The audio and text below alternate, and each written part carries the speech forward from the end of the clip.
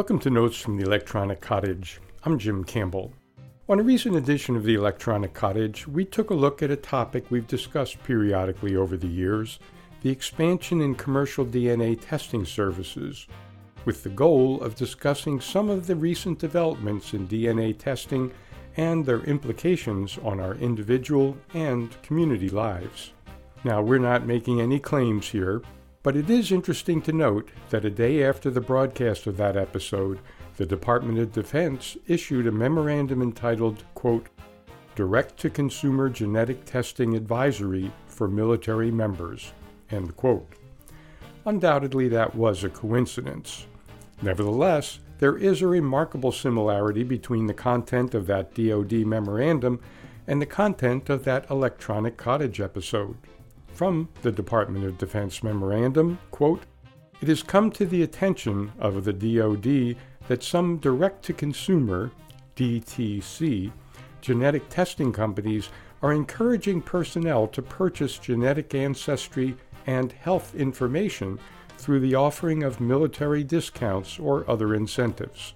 These DTC genetic tests are largely unregulated and could expose personal and genetic information and potentially create unintended security consequences and increased risk to the joint force and mission.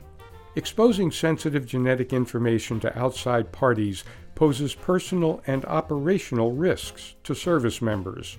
DTC genetic tests that provide health information have varying levels of validity, and many are not reviewed by the Food and Drug Administration before they're offered, meaning that they may be sold without independent analysis to verify the claims of the seller.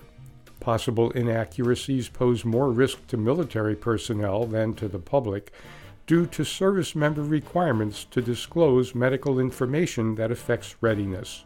Testing outside the military health system is unlikely to include a clear description of this risk.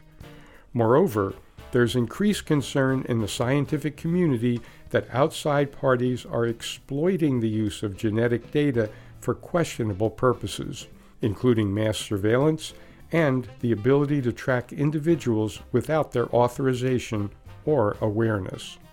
Until notified otherwise, military personnel are advised to refrain from the purchase and/or use of DTC genetic services.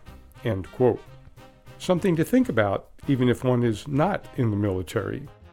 While it is great fun to imagine that folks are finding out what their genetic heritage is, and fairly often, as the memorandum suggests, imagining is not a bad description for the accuracy of these commercial DNA scans, there are two pretty serious other consequences that can result from DNA test information.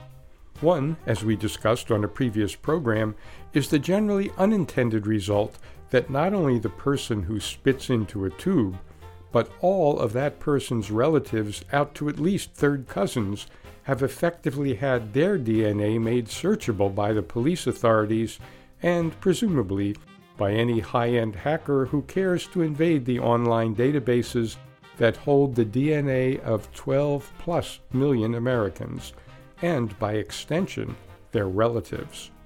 The other is that DNA scans can indicate that a person, or a person's close relatives, have proclivities to develop certain diseases in the future. For years, the FDA prohibited 23andMe, at the time the only DNA testing company trying to offer screening for potential diseases, from offering that service, for a variety of reasons.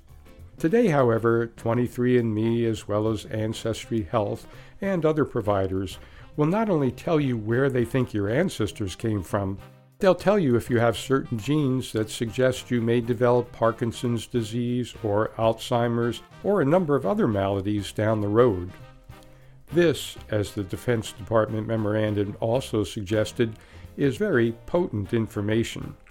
This type of DNA information is so potentially potent, in fact, that the federal government, over a decade ago, passed the Genetic Information Non-Discrimination Act, or GINA.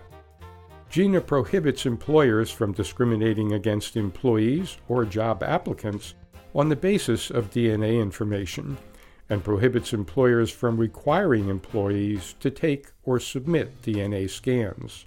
GINA also prohibits health insurers from requiring or using DNA information to make eligibility, coverage, underwriting, or premium setting decisions. Those are two very important protections. But there are a whole lot of other uses that DNA information can be put to, so it's important to also know what the GINA law doesn't cover. Quoting from the website of the Federal National Genome Research Institute, quote, GINA does not apply to employers with fewer than 15 employees. It does not cover long-term care insurance, life insurance, or disability insurance, end quote. Nor, by the way, does it apply to, for example, senior housing applications, or long-term care facilities, or pretty much any sort of organization which might prefer not to have to deal with people who are likely to develop diseases that will require a lot of care down the road. Those are some pretty big exceptions. Some life insurance companies are already trying to require applicants for life insurance to submit genomic information. And while employers can't require employees to provide DNA information as a condition of employment, employers can, under GINA, ask for that information as part of a company wellness program.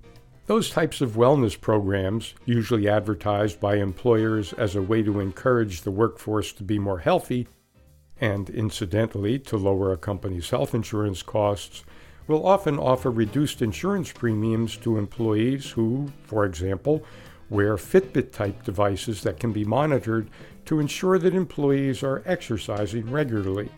Discounts might also be perfectly legally offered to employees who spit in a tube and share the results with their employer.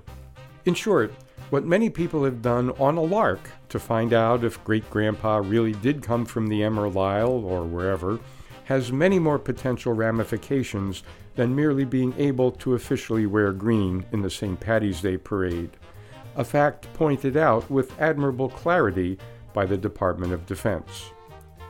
Technology is grand, except when it isn't so grand, and we're all wise to be aware of both aspects of technology so that we can add our voices to conversations on how technology can and cannot be used.